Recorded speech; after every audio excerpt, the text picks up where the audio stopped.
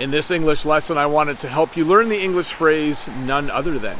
This is a phrase we use when we introduce someone somewhere where it might be a surprise to people, but you do know who the person is. Let me explain a bit better. If I was doing a live stream and I said, I have a surprise guest, and it's none other than Brent from Speak English with This Guy, it would be a surprise, but you do know who he is. Maybe you're watching a show and there are police officers. I think there's a police officer behind me again. There seem to be cops following me around. On the show, they might say, we've captured the thief, and it's none other than the mayor of the town. That would be a surprise, but you do kind of know who it is. The second phrase I want to teach you today is the phrase, none of the above. This is a phrase you'll see when taking a test that has multiple choice questions, a question and then A, B, C, D. And maybe the answer is actually D, none of the above. But we use this in conversation as well. I could say to you, are you having a good day or a bad day or an okay day or none of the above? I could actually say that in a conversation. You could say, yeah, it's kind of none of the above. So to review, when you use the phrase none other than, it's something you use to introduce someone where it's a surprise, but the people do know who it is. By the way, it's none other than the local police officer.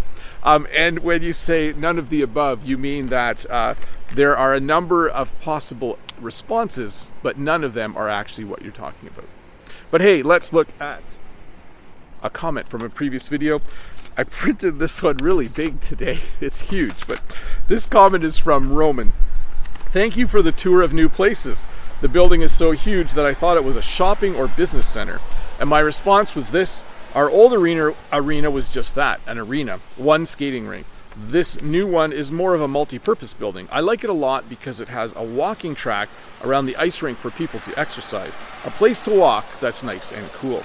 So yeah, when you walk around the top part, it's awesome because it's, if you're wondering what I'm doing, I'm throwing the papers in my van. When you walk around the top part, you're actually in the arena.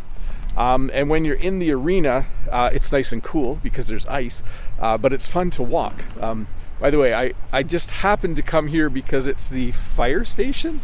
I didn't realize there would be another police officer in one of my videos.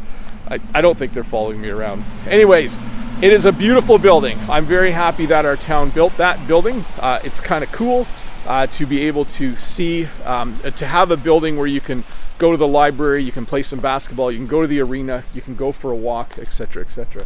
But yeah, this is our local fire station. So it's kind of cool because in our local town, we have what are called volunteer firefighters.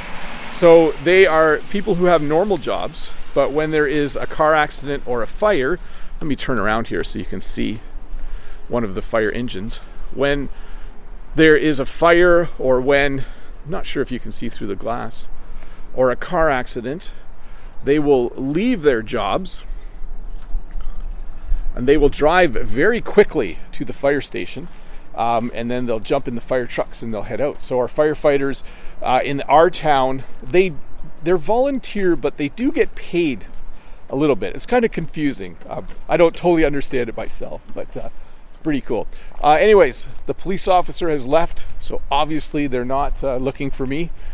It would be surprising if you read a news article that said local YouTuber caught stealing, and it's none other than Bob the Canadian. Actually, that wouldn't be funny. I'm not a thief. I wouldn't steal stuff. That would be bad. Anyways, thanks for watching. Hope you're having a good day. I'll see you in a couple days with another short English lesson. Bye.